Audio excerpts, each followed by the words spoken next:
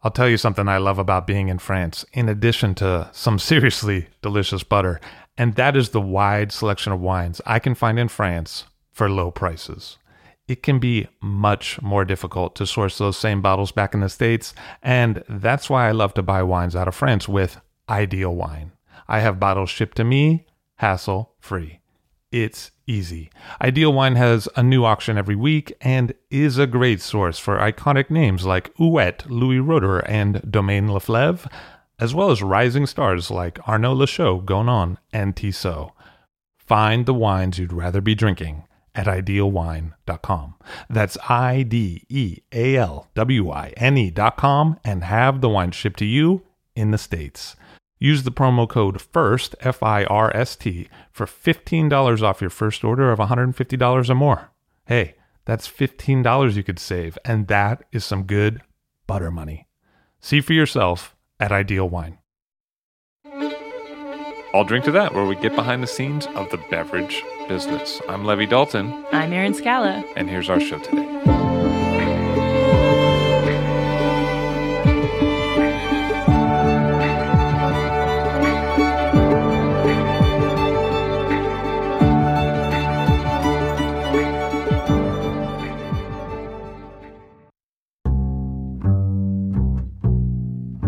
Nestled in the Côte de Beaune, up against the hill of Courton, is the commune of Pernan-Vergelès.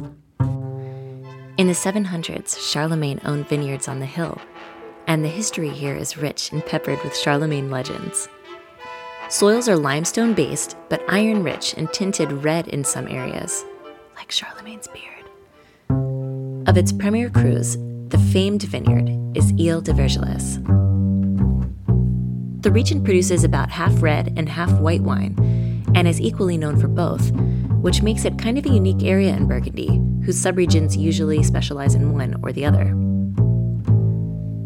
Once known for high-quality aligoté, today it's becoming more and more well-known for aromatically rich Chardonnay that drinks great at 3 to 5 years, and Pinot Noir that has a spiciness to it. And the region has had somewhat of a quiet renaissance in recent years. If appellation attention is any indication of a region's growing importance, Pernan-Vergelès had several premier cru vineyards added in 2002. But perhaps most useful for wine drinkers is the fact that Pernan-Vergelès has become more popular as a semi-affordable Burgundy choice, as prices for many other well-known villages have skyrocketed in the last couple of decades. Keep listening to hear more from one producer who's doing great things in this area.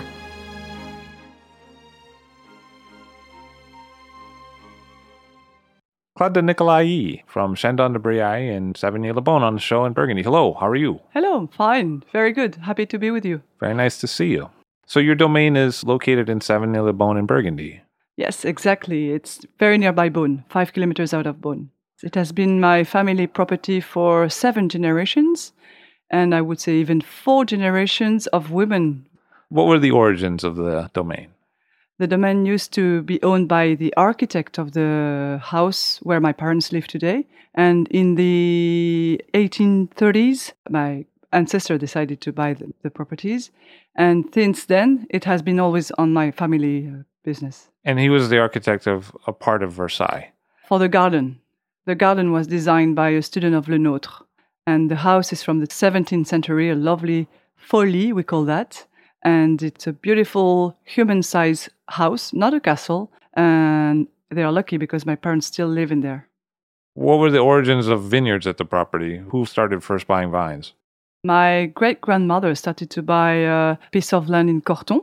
She wanted to be one of the first to buy the Corton area, so she decided to sell more than 500 hectares of forest in the Haute-Côte. And by the way, she was very clever because she bought 4 hectares of Corton at the same time, in fact. It was very important for us to have this vineyard. So she started making wine right away, or did she sell the grapes? She was selling the grapes, yeah. At what point did it become a producer of its own wine? After the phylloxera. And then we were making the wines, but we were selling the barrels to négociants at this time. That sounds pretty early, because that would be like, what, the 1920s?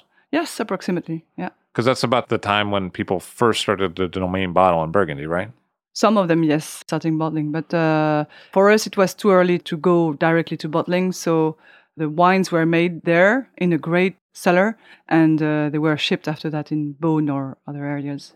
When was the first Chandon de Braille label on a bottle? It's a good question. We decided to bottle few vintages when my mother got married, in a case that the vintages were very, very good, like 59. So 59 was the one that was decided to be bottled for the family. So some Île de Vergelès and Corton-Bressande. So that's the only old label we have at the domain. And other vintages also were done later on in 66, I remember, 72. And then we started bottling completely in 78. And what was the impetus for that? The domain was getting more important. And my father wanted to sell wines abroad. So that's the reason why we decided to bottle. And the first market we had was United States. Okay. That's funny. Well, it's come back around, full circle. Yeah, exactly. Quite amazing. We were selling our wines here thanks to the Moët & Chandon company, because my father was related with them. So it was a good way to sell our wines at this period, but not anymore.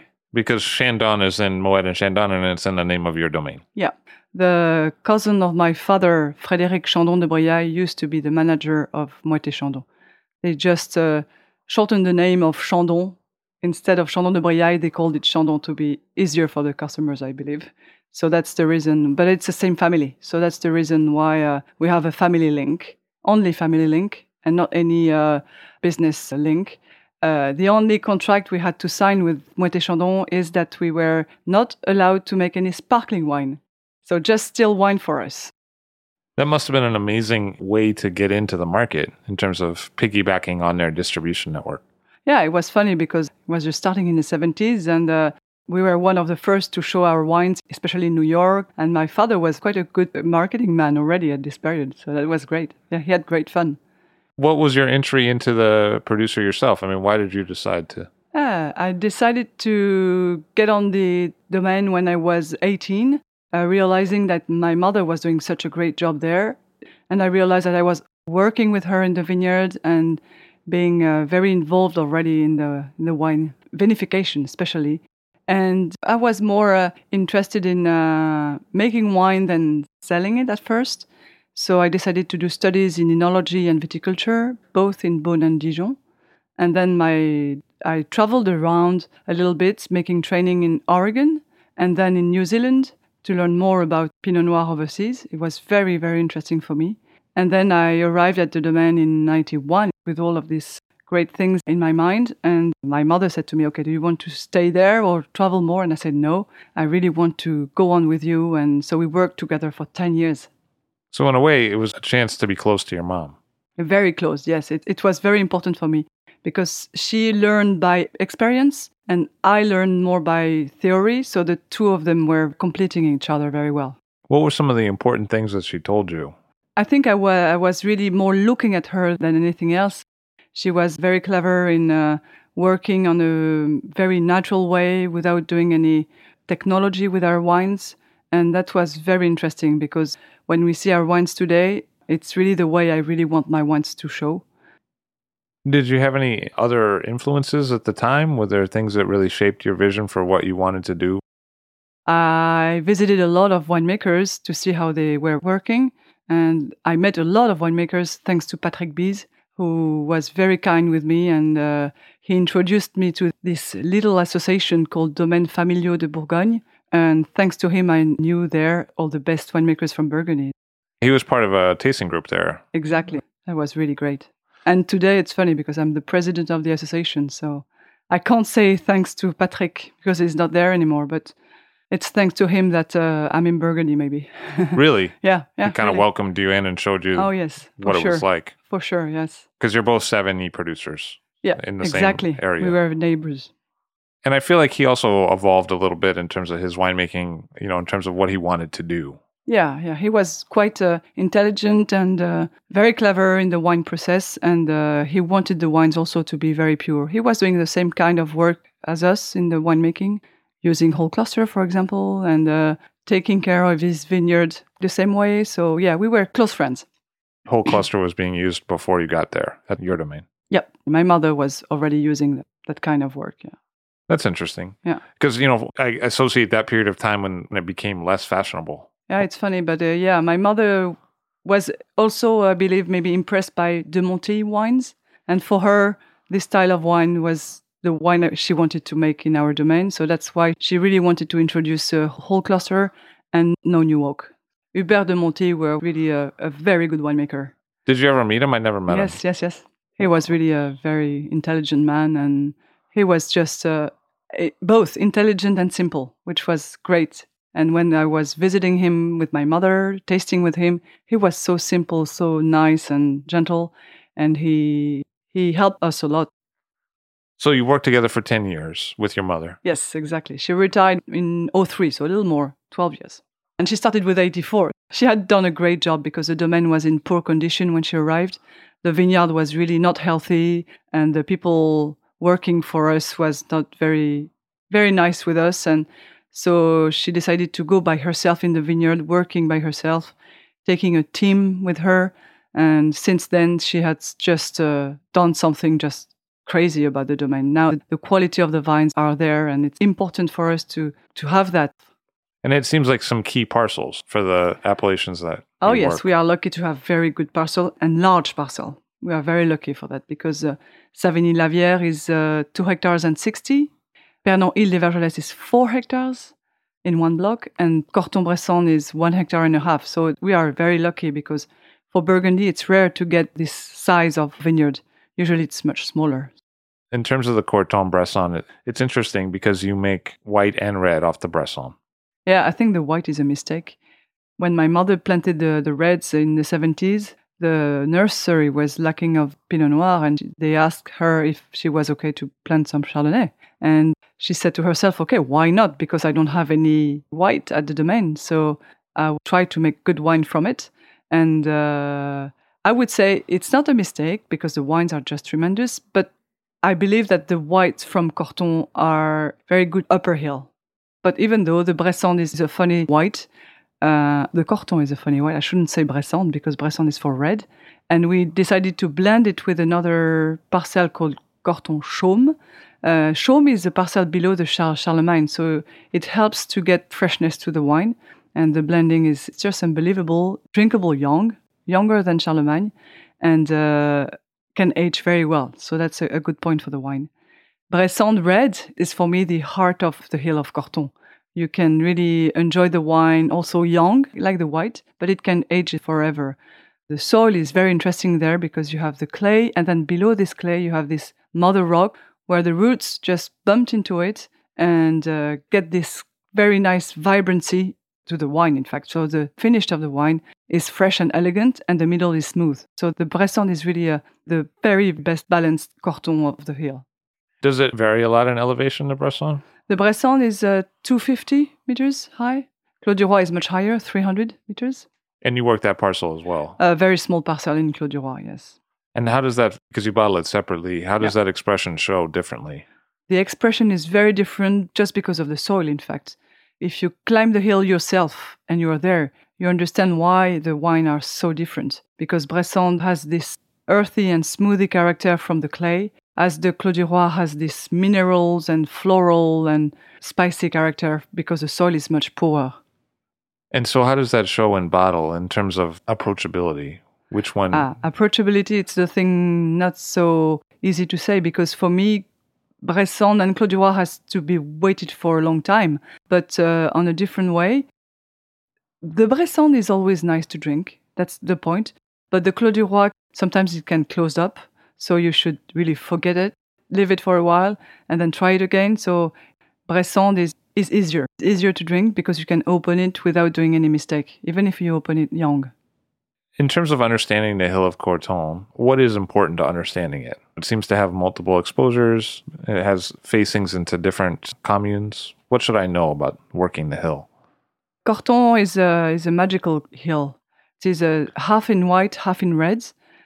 For me, the most important, interesting part of Corton is placed in the middle of the slope, where the balance between the clay and the limestones help the wine to be very balanced. The bottom part, like for example Maréchaux, that we own also, is heavier, The quality of the tannins is a little thicker and it's shorter in mouth just because it's very clay soil. If you climb a little bit, and then that's suddenly a big difference. You find something more elegant, also big in structure, but with more elegance and more refined tannins. And the fact that you go higher, you get the wines more spicy and sometimes even lighter, but on the structure than the fruit. So the wine is showing a little more like the white wine. That would be better to plant white, I would say, the top part. It's a big hill, so that's maybe the reason why it's not so famous. But I believe we can make wonderful wines that are really, I would say, the frontier of Côte de Nuit. You have still the style of the Côte de Nuit, but the elegance of the Côte de Beaune with this Corton. I guess it would be against the Burgundy idea, but I think given what you've described, there would be some temptation to blend the red parcels because one is lower down and has more of that clay, one is higher up, and then one is in the middle. Have you ever experimented with just a Corton Rouge? I would do that if really the vintage would be bad. We had problem like hail or like a disaster or a very small crop because it's the only way to make Corton. But otherwise, the best thing is really to separate the lieux-dits because for me, they have their own signature. And it means that they really show themselves so differently that it's a shame to blend them, really. And you do make Corton Charlemagne. Yeah, we have a very small land of Charlemagne. We make only one barrel every year, and it's placed on Corton Renard area. So if it were red wine, you would get a Renard. But as it is planted in Chardonnay, we get a Corton Charlemagne wine.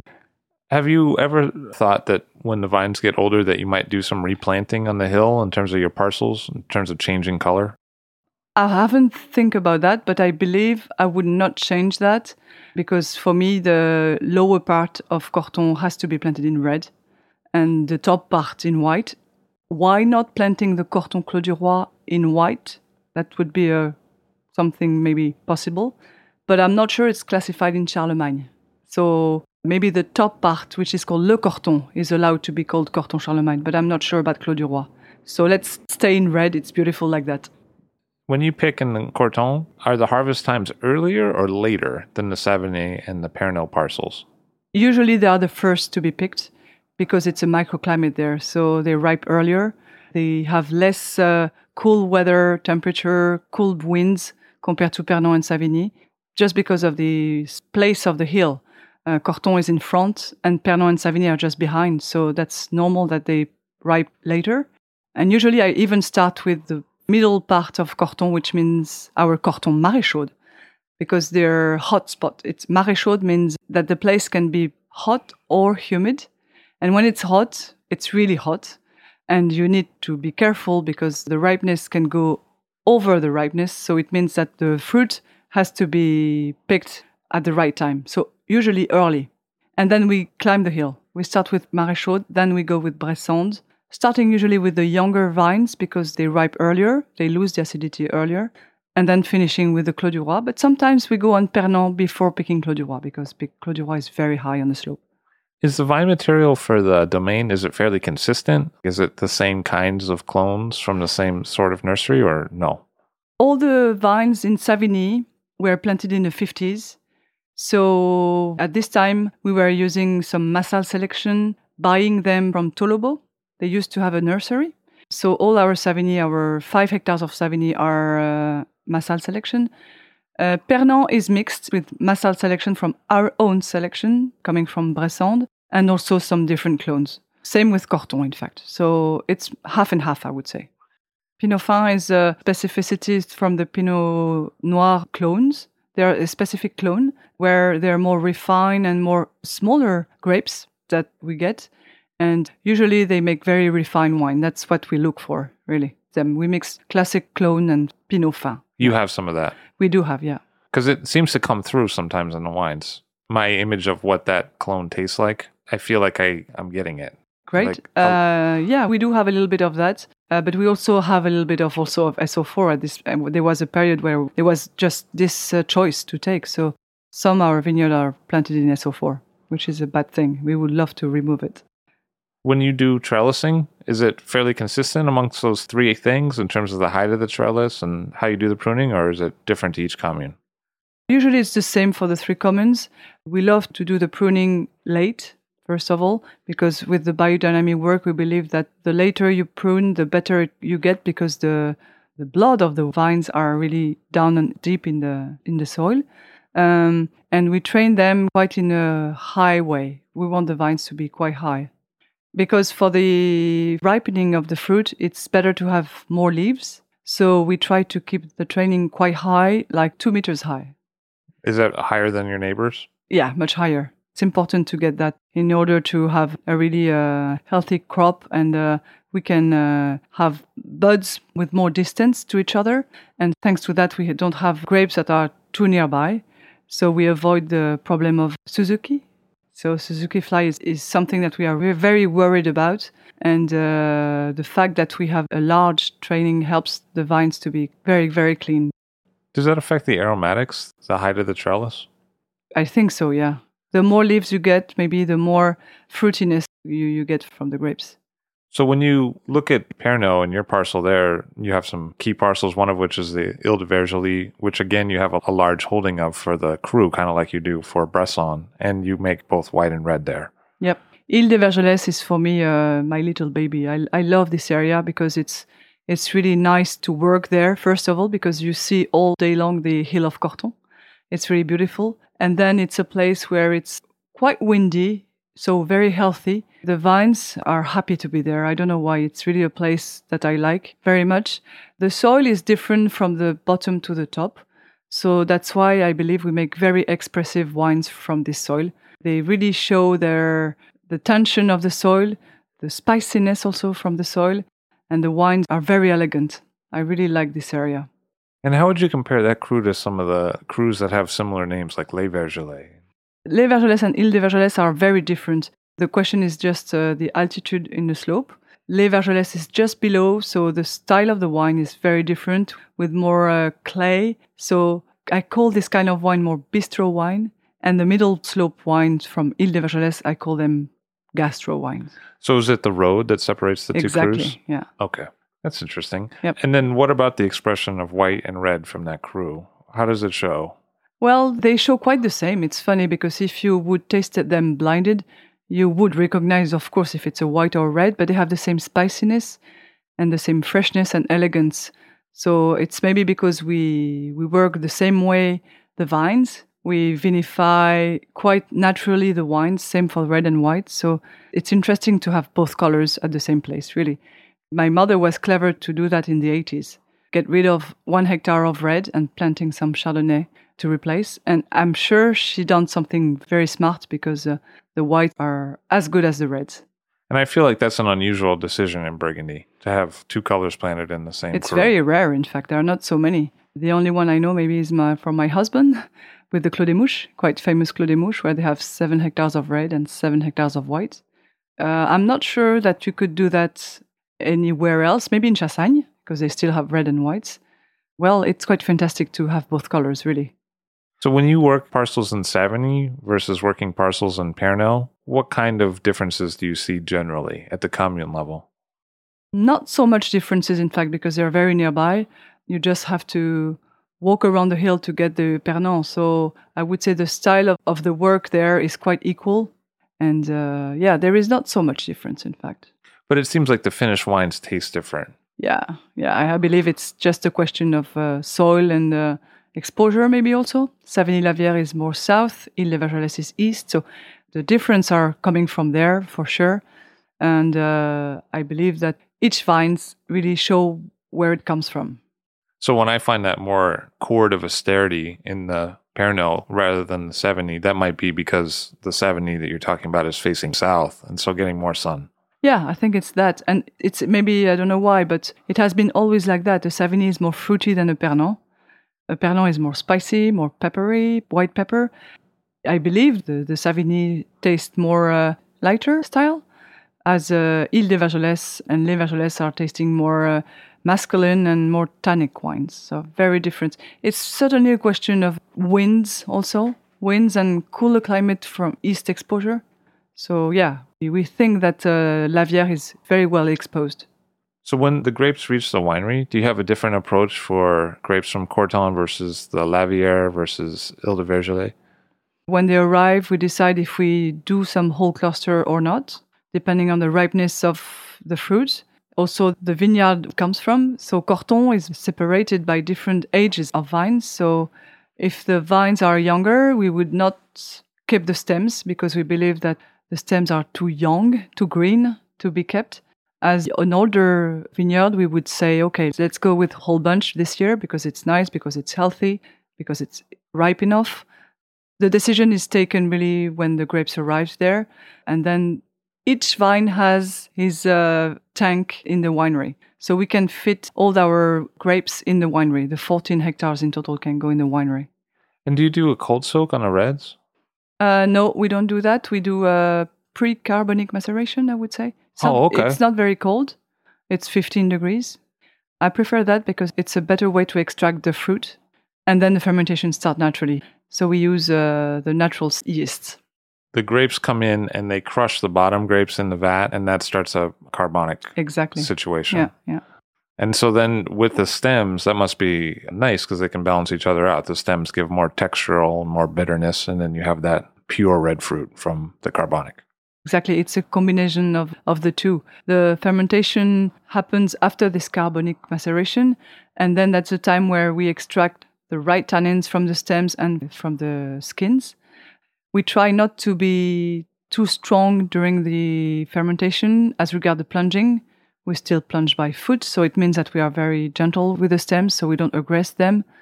And I'm very happy because this year we will have a vertical press, the Rolls-Royce of the press. So we will be able to get very nice pressing, and I believe the tannins are going to be even more refined and expressive. So I'm very happy with this new investment for the winery. So you've been using a pneumatic for both white and red in the past? Yes. Pneumatic press, yeah. And what made you choose to do a vertical press? I've tried the vertical press 2 years ago, and I was very happy with the results. So I decided to myself to buy it. So buy it for this vintage.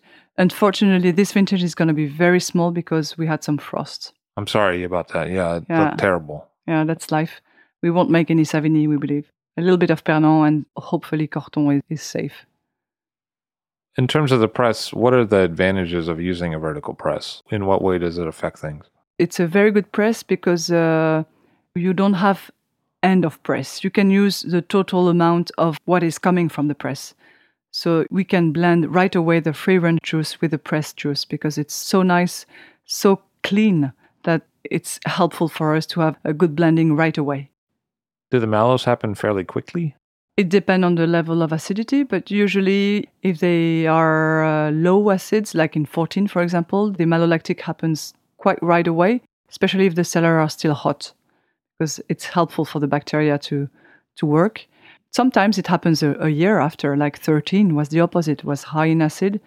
So we even had to heat a little bit the cellar to get the bacteria, the natural bacteria goes on and do their work. But I'm guessing you don't stir the lees. No, we don't stir the lees. We leave the lees during all the barrel aging time. So that means 1 year. So we are not obliged to use sulfur, thanks to that. So we try to use sulfur as late as possible and as little as possible. So does that also mean you're trying not to rack? We just rack once. We don't want to rack more, except if there is some reduction in the wines. But usually we try not to move the wines. We are very gentle with them. If they don't need, we don't touch them. Do you find more reduction off certain parcels than others? Yes, that's true. Usually the parcel coming from very clay soil have more reduction than the one coming from a lighter soil. So Corton-Bresson, for example, has more reduction. Pernod-Les Vergelès, more reduction than Ile. And Savigny-Fourneau, more reduction than Les Lavières. It's funny, huh? And that's pretty consistent year to year. Yeah. It's even more when the yields are low. It's very evident. At what point do you do assemblage? At the end of the barrel aging, we would taste every barrel and see if they have the capacity of being in their level of appellation. If not, we would declassify. So that means that the blending are done in the cellars first by tasting them. And after that, we blend them. It stays not so long in tank. It stays just 1 month and then we bottle. So pretty much right before bottling, you do assemblage. Yeah. And do you do fining? Usually not. It depends on the vintage, but if the vintage is not very clean after the barrel aging, or if, for example, we have some harder tannins from cooler climate vintage, we would use some egg white, organic egg whites, of course. And for the white, sometimes we have to use bentonite, but it's very rare. Usually our cellars are very cold, so the clarification is natural. And usually we don't need to fine. For the Chardonnay-based wines, is it all Chardonnay, or is there ever another grape variety involved? It's a nice thing to ask. We have 99% of Chardonnay. We just have few rows of Pinot Blanc in Pernan Île des Vajoles that my mother planted in the 80s because at this time the Chardonnay was not ripening very well.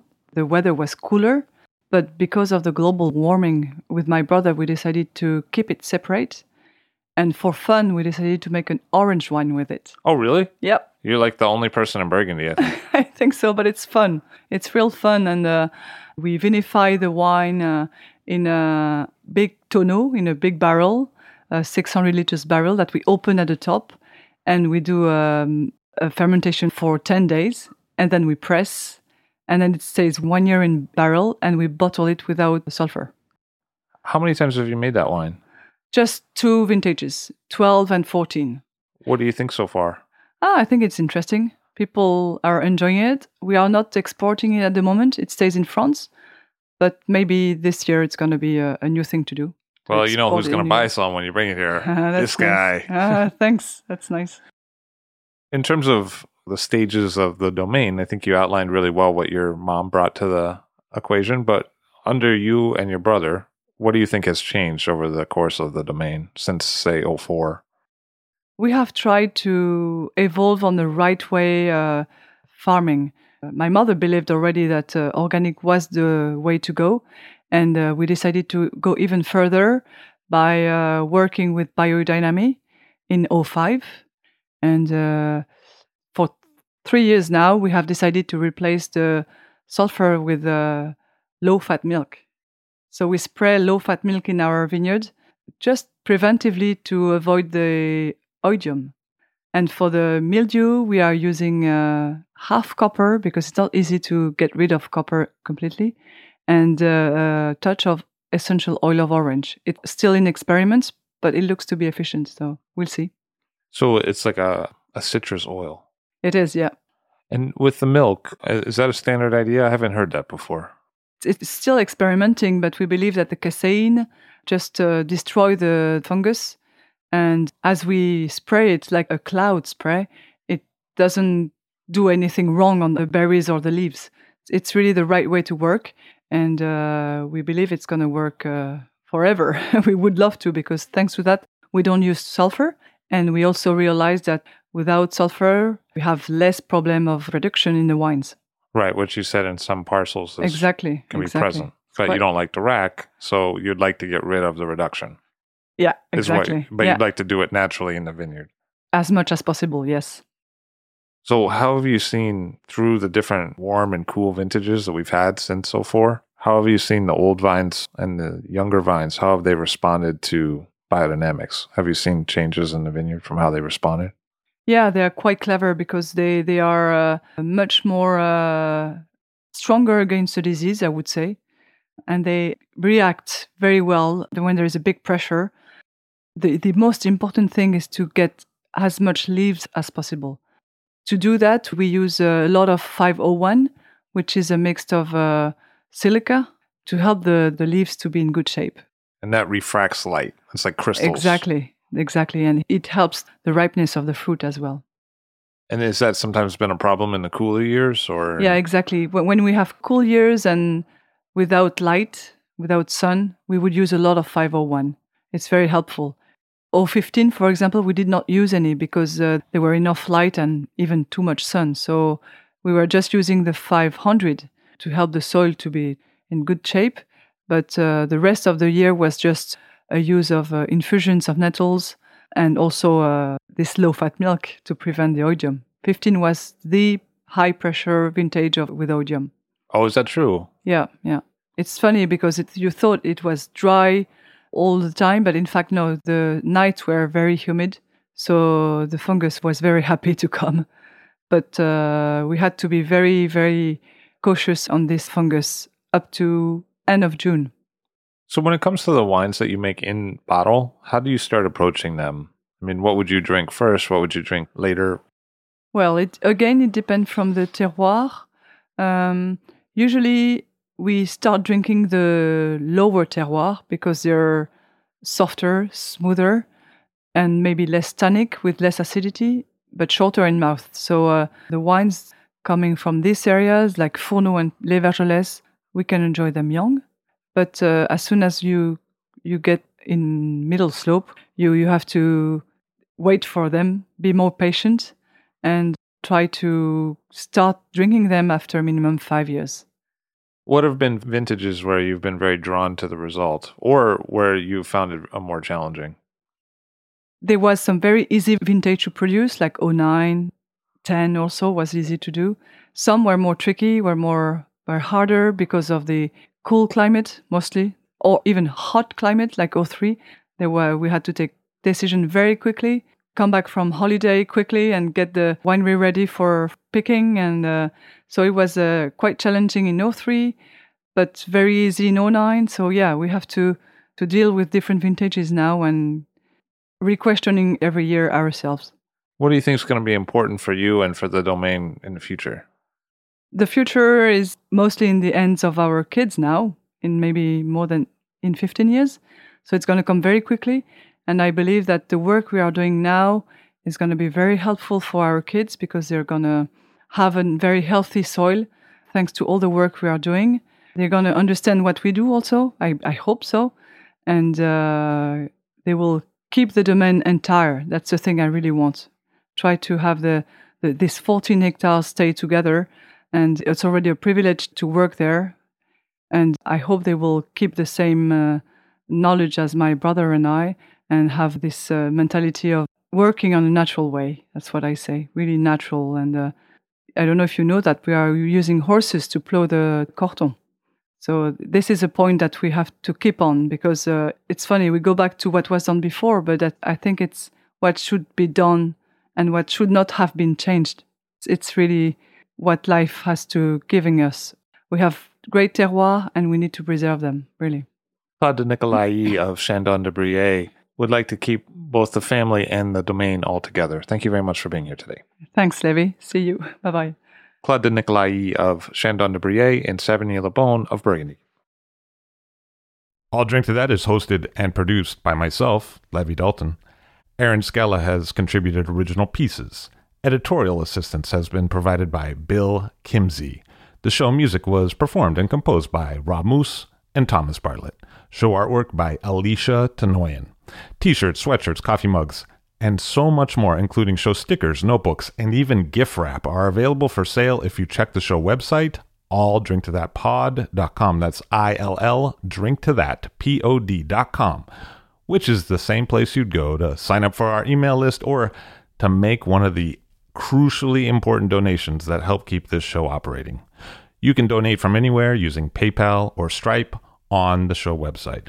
Remember to hit subscribe or to follow this show in your favorite podcast app, please. That's super important to see every episode. And thank you for listening.